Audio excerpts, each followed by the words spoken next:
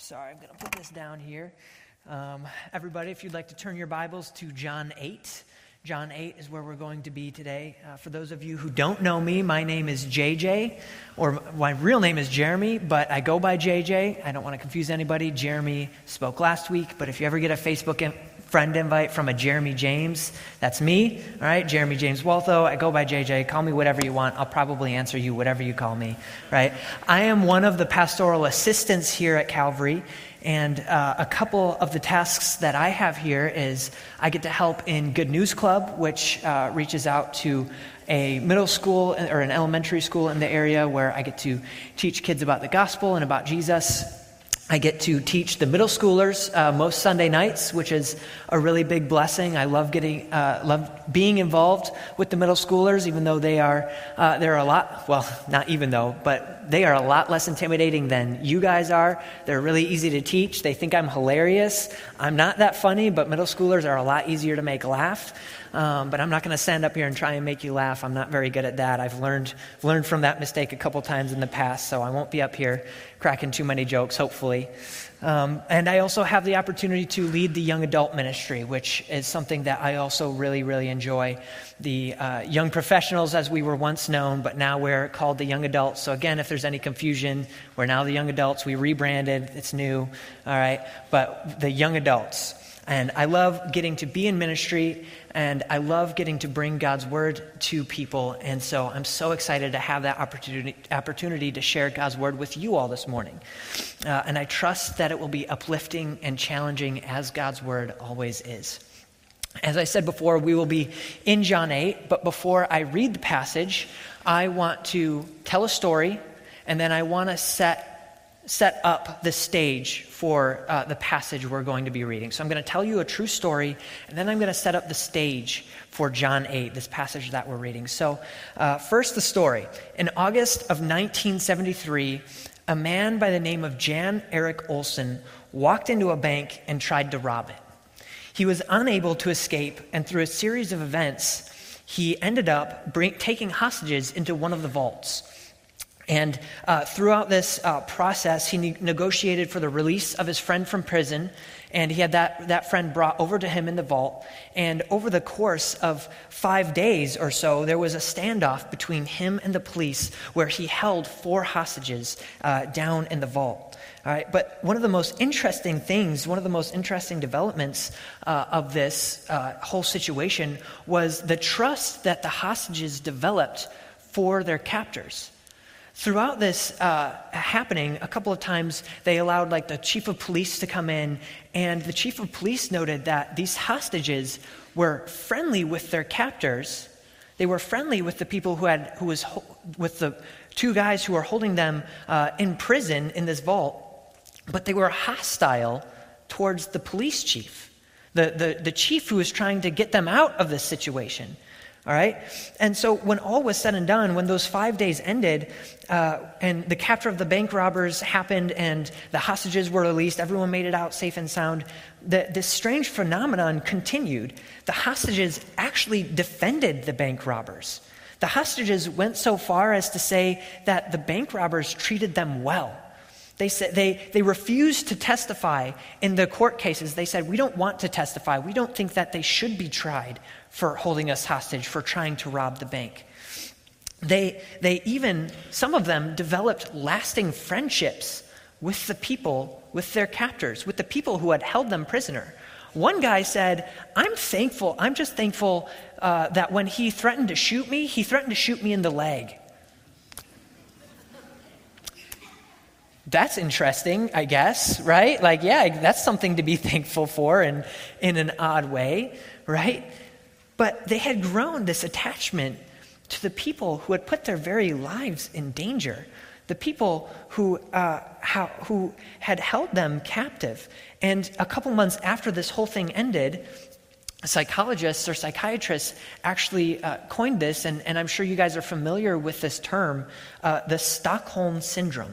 Right? It's this idea that people who fall in love or sympathize with the people who held them captive or who were abusive to them or some way or something like that. Right? But these captives had become blind to the fact that the bank robbers did not have their best interest at heart. They had become blind to the fact that those bank robbers were not doing it out of the kindness of their hearts for these captives, right? They didn't walk in and one of the guys, when he held it, he shot a gun up in the air. He didn't do that out of his love for the people he was going to hold in a vault for 5 days, right?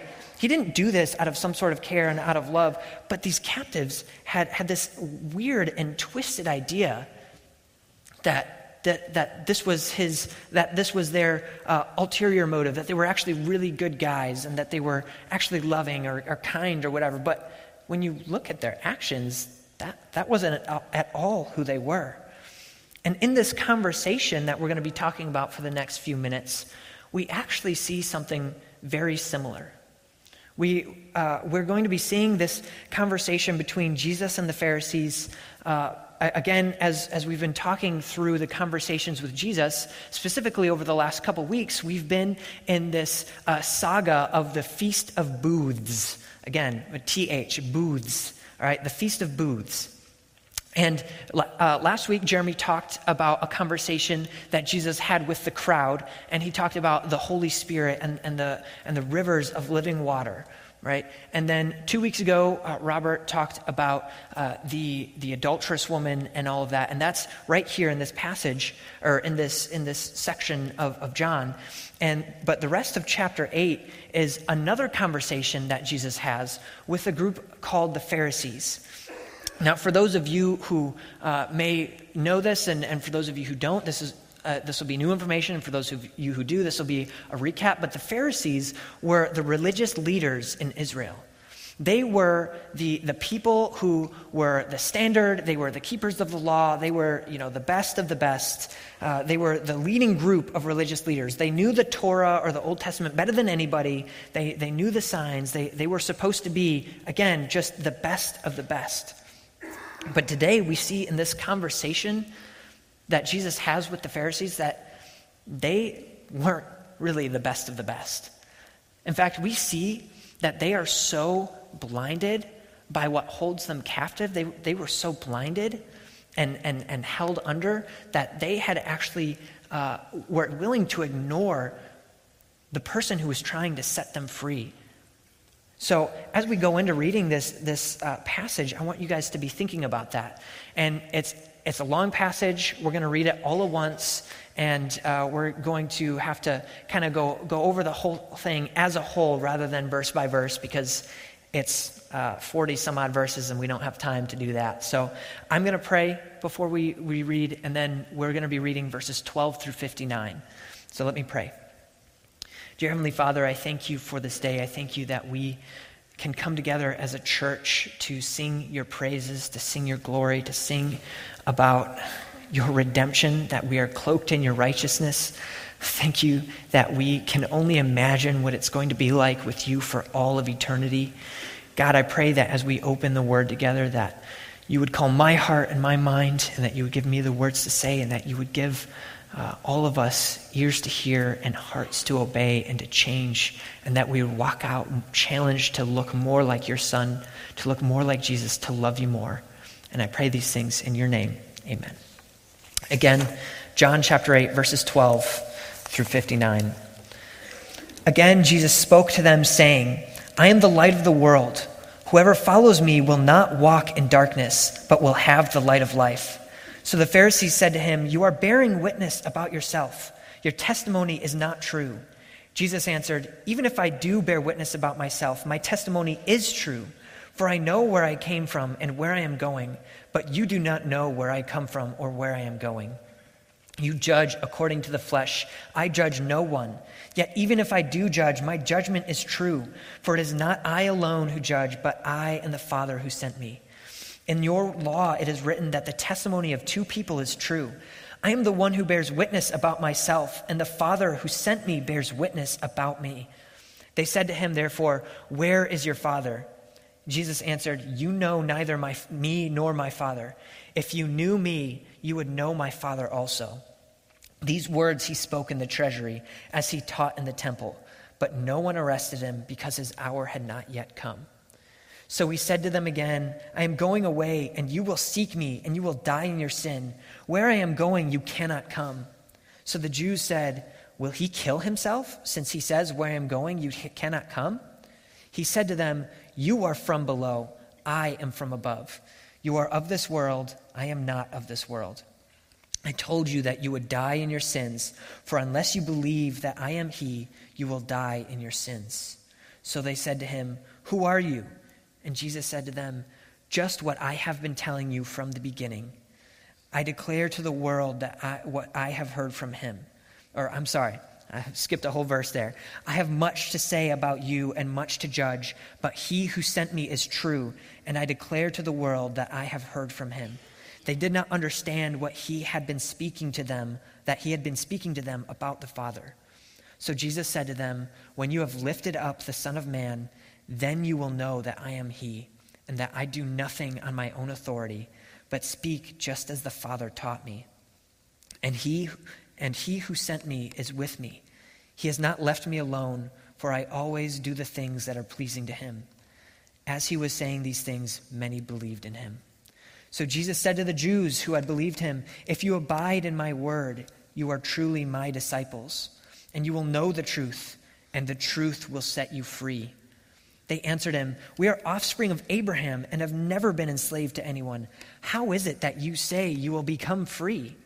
And Jesus answered them, saying, truly, truly, I say to you, everyone who practices sin is a slave to sin. A slave does not remain in the house forever. The Son remains forever. So if the Son sets you free, you will be free indeed. I know that you are offspring of Abraham, yet you seek to kill me because my word finds no place in you. I speak of what I have seen with my Father, and you do what you have heard from your father. They answered him, Abraham is our father. Jesus said to them, if you were Abraham's children, you would do the works of Abraham. But now you seek to kill me, a man who has told you the truth that I heard from God. This is not what Abraham did. You are doing the works your father did, they said to him. We were not born of sexual immorality. We have one Father, even God. And Jesus said to them, if God were your Father, you would love me, for I came from God, and I am here. I came not of my own accord, but he sent me. Why do you not understand what I say? It is because you cannot bear to hear my word. You are of your father, the devil, and your will is to do your father's desires. He was a murderer from the beginning and does not stand in the truth because there is no truth in him. When he lies, he speaks out of his own character, for he is a liar and the father of lies. But because I tell the truth, you do not believe me. Which one of you convicts me of sin? If I tell the truth, why do you not believe me? Whoever is of God hears the words of God. The reason why you do not hear them is that you are not of God. And the Jews answered him, are we not right in saying that you are a Samaritan and have a demon? And Jesus answered, I do not have a demon, but I honor my Father, and you dishonor me. Yet I do not seek my own glory. There is one who seeks it, and he is the judge. Truly, truly, I say to you, if anyone keeps my word, he will never see death. And the Jews said to him, now we know that you have a demon. Abraham died, as did the prophets, yet you say, if anyone keeps my word, he will never taste death. Are you greater than our father Abraham, who died? And the prophets died. Who do you make yourself out to be? And Jesus answered, if I glorify myself, my glory is nothing. If my Father who glorifies me, of whom you say he is our God, but you have not known him, I know him. If I were to say that I do not know him, I would be a liar like you. But I do know him, and I keep his word. Your father Abraham rejoiced that he would see my day. He saw it and was glad.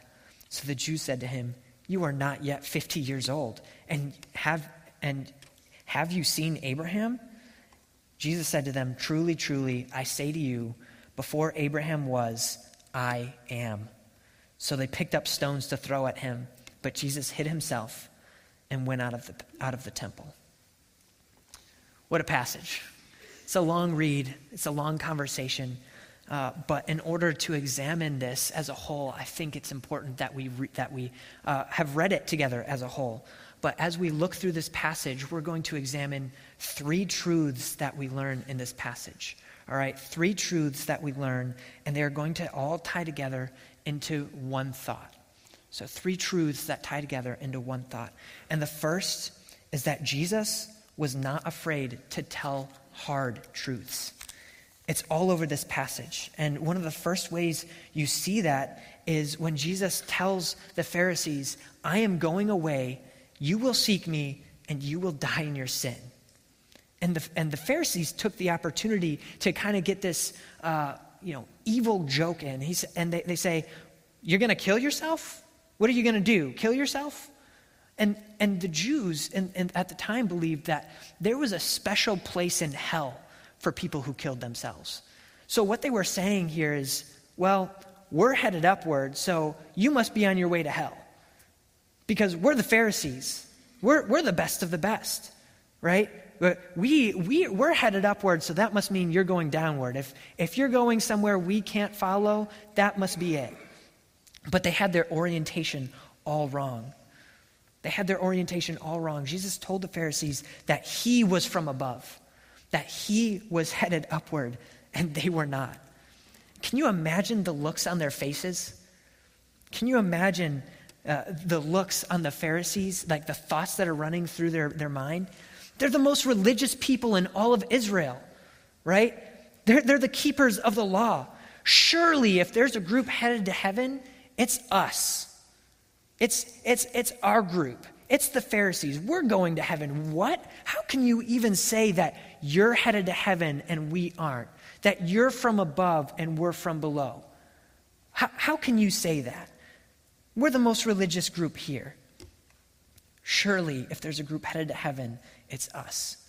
But Jesus enlightened them to the truth. They weren't headed to heaven. It's just as Jesus claimed earlier at the start of this passage that he was the light of the world. And what does light do? It exposes what's in the darkness. As Jeremy put it last week, he said it this way: what do we hate about the light? What do we hate about the light? It reveals our sin. It reveals to us that we are not God's holiness incarnate. We are not living up to the right standard. We are not living up to the glory of God. These Pharisees thought they were living up to the standard. They thought they were the standard. They saw themselves as the standard. But Jesus shed light on their hearts. And he told them, you aren't the standard. You aren't even headed to heaven with the way that with where you're at right now. You don't love God. If you loved God, you would listen to me because I'm from God. And for whatever reason, they couldn't wrap their minds around this. And then he continues to tell them, he says, if you were of God, you would listen and obey the truth just as Abraham did. Oh, you're children of Abraham? Yeah, sure, you're descendants of Abraham. Physically, if you go up your lineage somewhere along the line, you will get Abraham as your great-great-great-great-great-great-grandfather or whatever, however many greats are in there, right? Sure, you could trace your lineage back to Abraham, but spiritually, you aren't children of Abraham, and you're definitely not children of God with the way you are right now.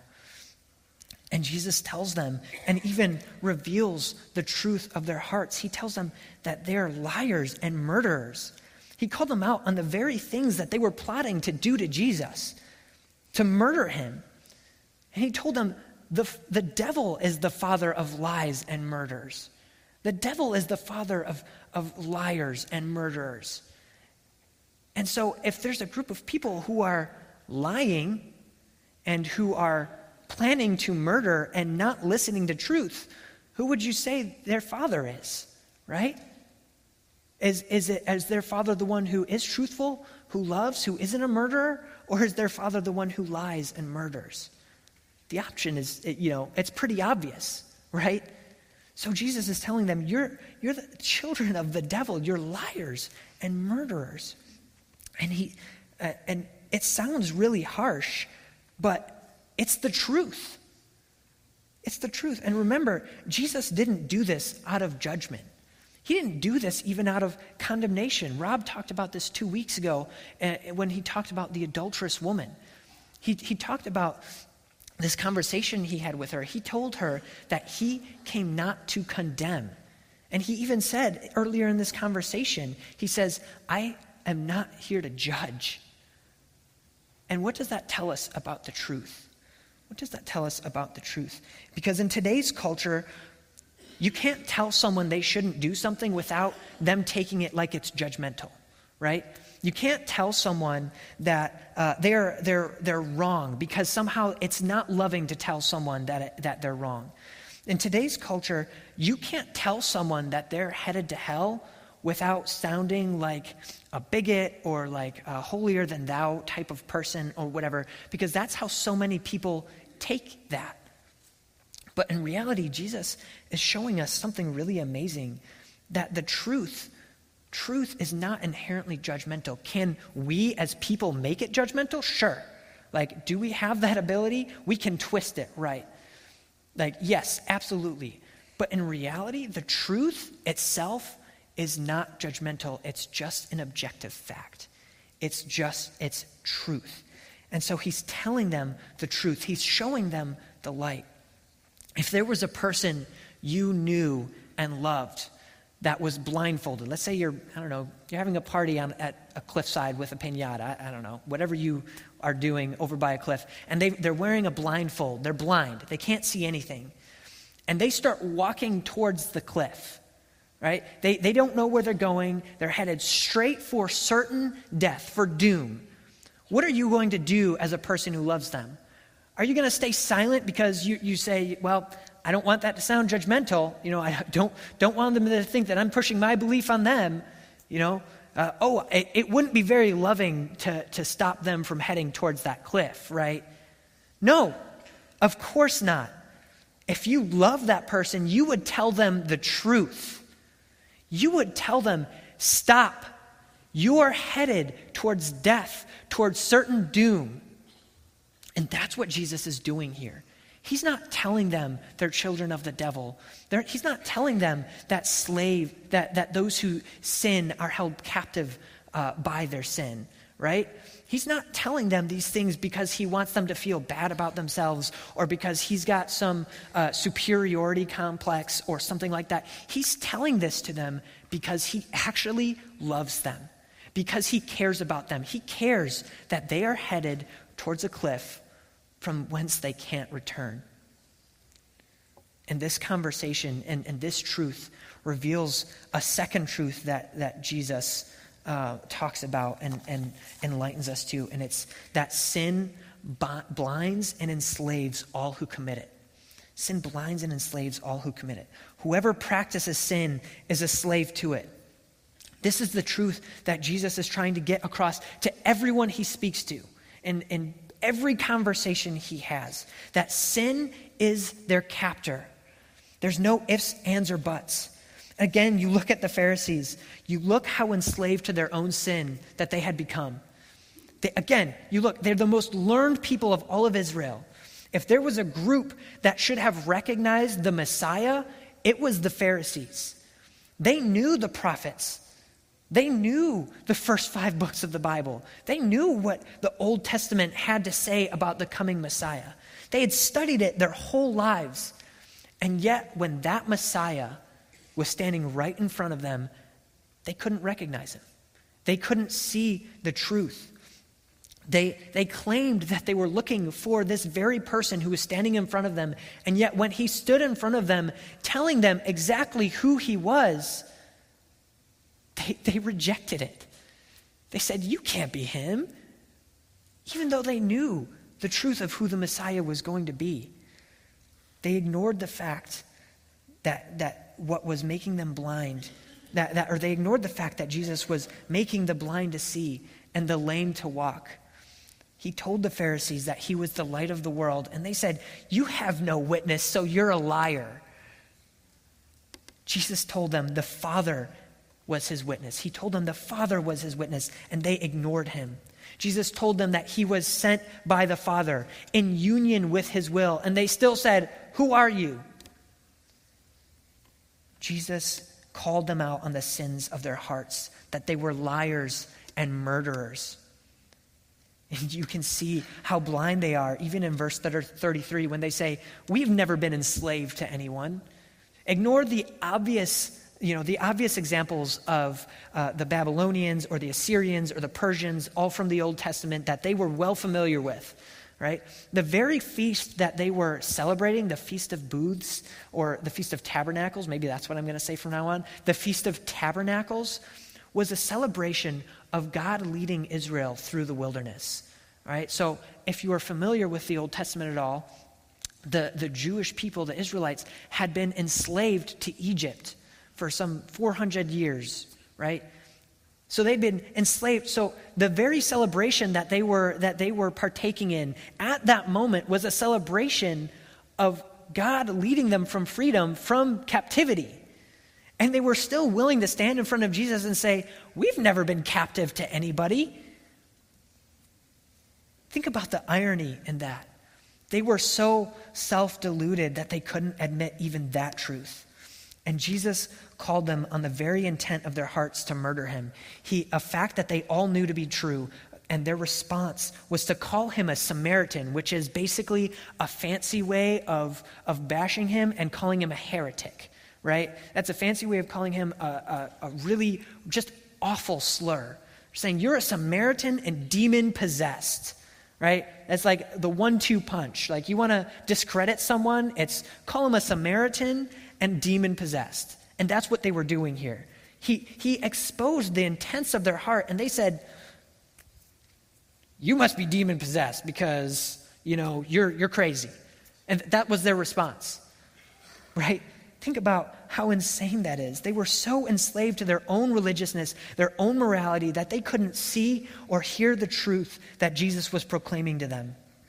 They had become infatuated with the very sin that had enslaved them. They had, and the same is true of what the world says today about sin. It tells you, you're not enslaved. You're free to do what you want. You want to live a moral life? Do it. Good. Awesome. Go for it. You want to live an immoral life? Sure. That's your prerogative. We don't care. You want to be kind of religious? Yeah. All religions lead to heaven, right? You do more good than bad? Oh, that cancels it out, so you're fine. That's what the world is telling us today, and that's what the world has been telling us for years and years and years. And it continues to be a message that is proclaimed. You're for sure getting through the pearly gates. You're headed to heaven. You're a good person. Yeah, you're good. All while distracting its captives from the truth that those who are captive, those who commit sin, are captive to it. They are not free. Freedom comes from the truth. And the final third truth that Jesus reveals in this passage, and arguably the most important one, is encapsulated in the last thing he says in this recount of his conversation. And this is what he says. He says, truly, truly, I say to you, before Abraham was, I am. And this is the greatest truth, is that Jesus is God. He is the great I am. He is the Holy One. He is one with the Father and the Spirit.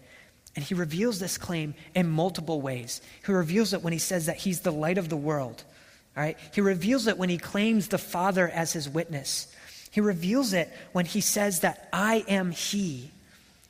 And when he says that abiding in the truth sets them free. When he says that he came from God. And finally, when he says, before Abraham, I am. And there are people out there who want to claim that Jesus never claimed to be God. Jesus never claimed to be God himself. He never said that. It's right here, stated obviously for everyone to hear. And the Jews didn't mistake it. The people that were hearing him say, I am, immediately picked up stones to stone him with, because they understood that when someone was calling themselves I am, they were saying, I am God. That was what he was claiming here. And to claim that to claim to be God was of the highest blasphemy, right? To claim to be God was one of the worst things you could do, and that was why they went to stone him immediately.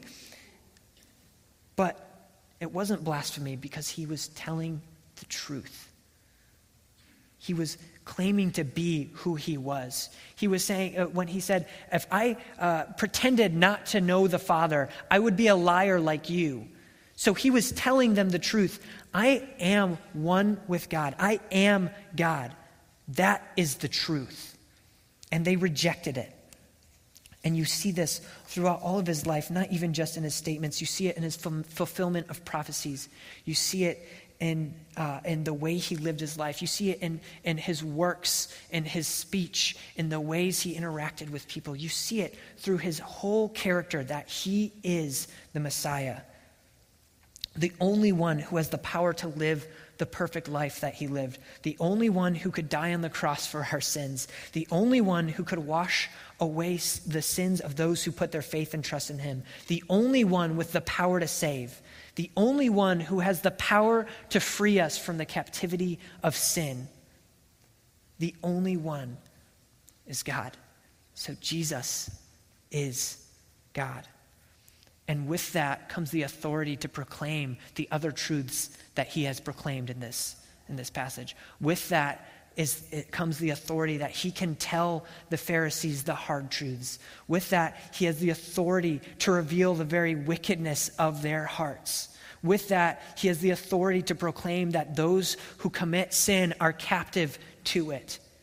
He has the authority to say that and be truthful and honest. So these three truths build into one thought, and it's a very, very simple thought. You are either free or you are bound. Every person in this room fits into one of those two categories. You are either free in the truth, you're either free in Jesus, or you are bound in sin. You are a slave to sin. You're one of those two people. There's no halfway ground. There's no middle ground. You are either free or you are captive. So if you fit into the former group, if you have put your faith and trust in Jesus, if you are free, awesome, amazing. You are spiritually free.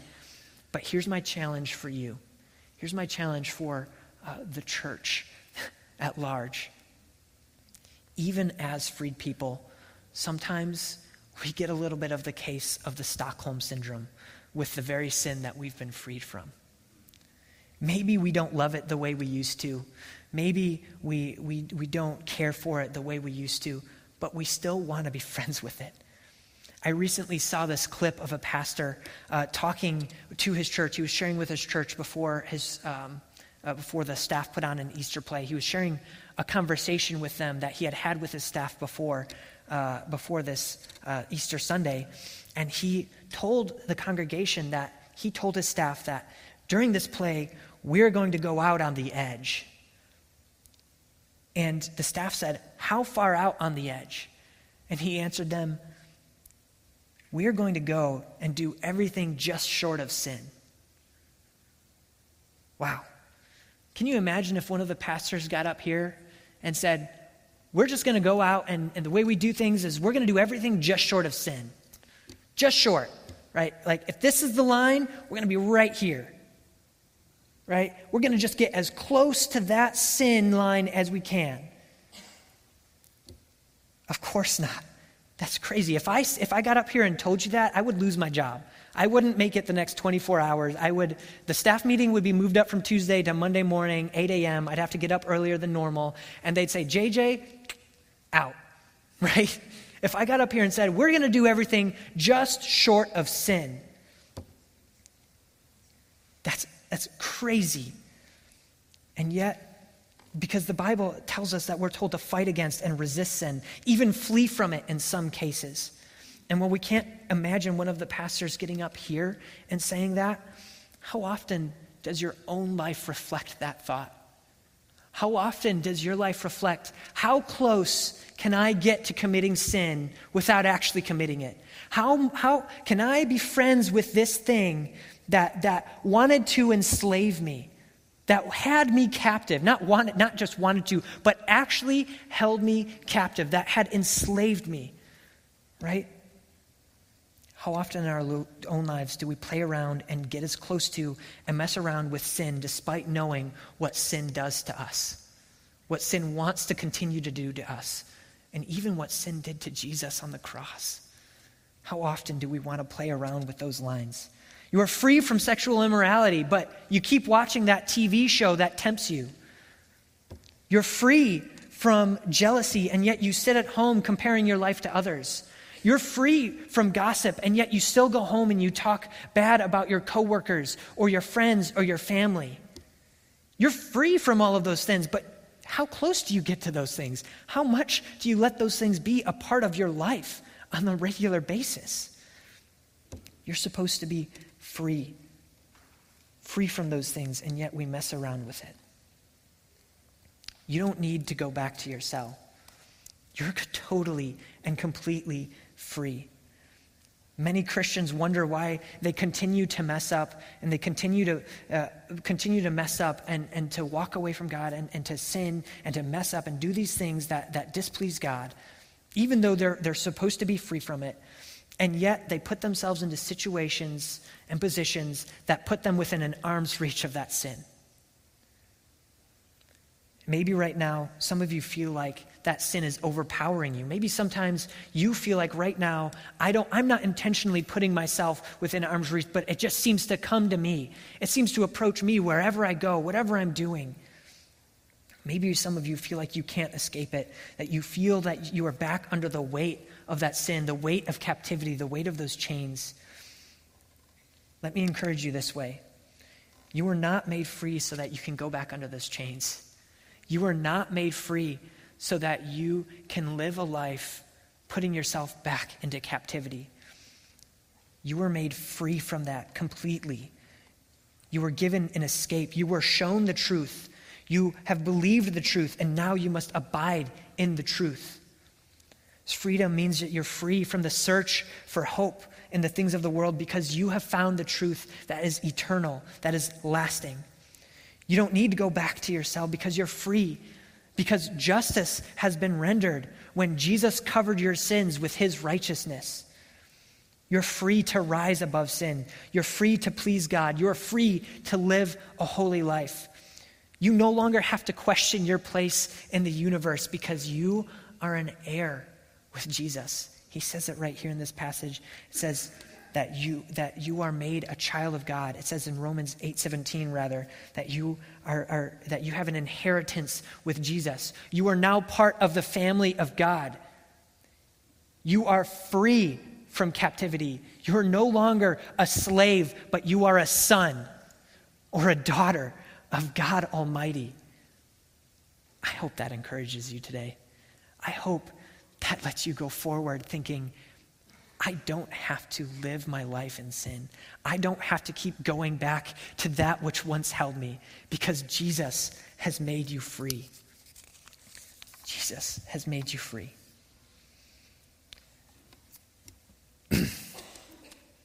I would encourage you all as believers, the believers in this room, to examine your hearts, examine your life. Someone who has God as their father should not look like they have the devil as their father. I would encourage you to examine your hearts and your minds and root out all vestiges of sin. Do not get as close to sin as you possibly can. Resist it, fight it, flee from it if you need to. Do not mess around with that which wants to captivate you, that which once held you slave, bound by it. Do not go on committing that which Jesus died for. Live like you are free. Believe you are free. Because if you have believed the truth, and if you are a disciple of the truth, you are free indeed. For those of you who fit into the latter group, for those of you who don't know Jesus as their Savior, this is my encouragement to you. Maybe you right now are sitting there thinking that your life is really good. Maybe you're thinking things are really great. I feel totally free in what I'm doing. I feel totally all right with my life right now. I want to warn you, I'm going to tell you a hard truth, that freedom, that feeling of freedom doesn't last forever. That feeling of freedom one day will come to an end, because there will come a time where you will have to answer for that quote unquote freedom that you feel right now. There will come a time where you stand before God, whether that's 10 days, 10 years, 50 years down the road. You're going to have to stand before God and answer for your sins. And you are either going to say, I am free because Jesus set me free. Or you're going to say, I am a captive of my sin. I want you to leave here realizing that you should not love your captor. Just as those captives in that bank robbery ended up loving, you don't want to be like those people. Think about how foolish that sounds. Think about how foolish it sounds to love the very thing that puts your life in danger, the very thing that wants to end your life. I don't want you to leave here loving that. I want you to leave here with open eyes and open hearts, and to accept Jesus into your heart, because that brings true freedom. That brings true freedom. And maybe you're sitting here and you're saying that maybe you don't look at it that way, and you say, I'm feeling the weight. I'm feeling the weight of my chains, and it's too much. My bondage to my sin is inescapable. And in some ways, you're right. On your own, it is totally inescapable. Those chains that bind you, you can never get those off on your own. You are completely helpless on your own. But Jesus has an amazing truth for you. And he says it in verse 31 and 32. He says, if you abide in my word, you are truly my disciples, and you will know the truth, and the truth will set you free. You're right. You can't escape on your own. But Jesus has provided an escape. He has provided a way for you to get out of your bondage. He has provided a way for you to be free. And it's all revealed in this passage. It's all revealed when he says that when he is lifted up, they will see. Right? When he is lifted up on the cross, they will see. So I encourage you that if that's where you are at right now, you want an escape, you want freedom from your sins, you want to be free of that weight, come to Jesus, because he is here. We're about to sing a song, Amazing Grace, My Chains Are Gone. Right? He wants to break your chains. He wants to make you free. And if you let him, you will be free indeed. Let's pray. Dear Heavenly Father, I thank you for this day. I thank you so much for the truth of your word. We thank you for this conversation in which you have shown to us that you have told us a hard truth, that on our own we're slaves, that we're captives to sin, that we're blinded by our sin, God. But we thank you for the other truths. We thank you that you loved us, that even though you were God, you came to this earth. You lived a perfect life. You told us the truth. You died on the cross for our sins. God, I pray that if there are any in this room who still feel the weight of their sins, that you would work in their heart and their minds, that you would lift the veil, that they would see the light and come to you so that they would also be free. And God, I pray for the believers in this room that they would resist sin, that they would live like they are truly free,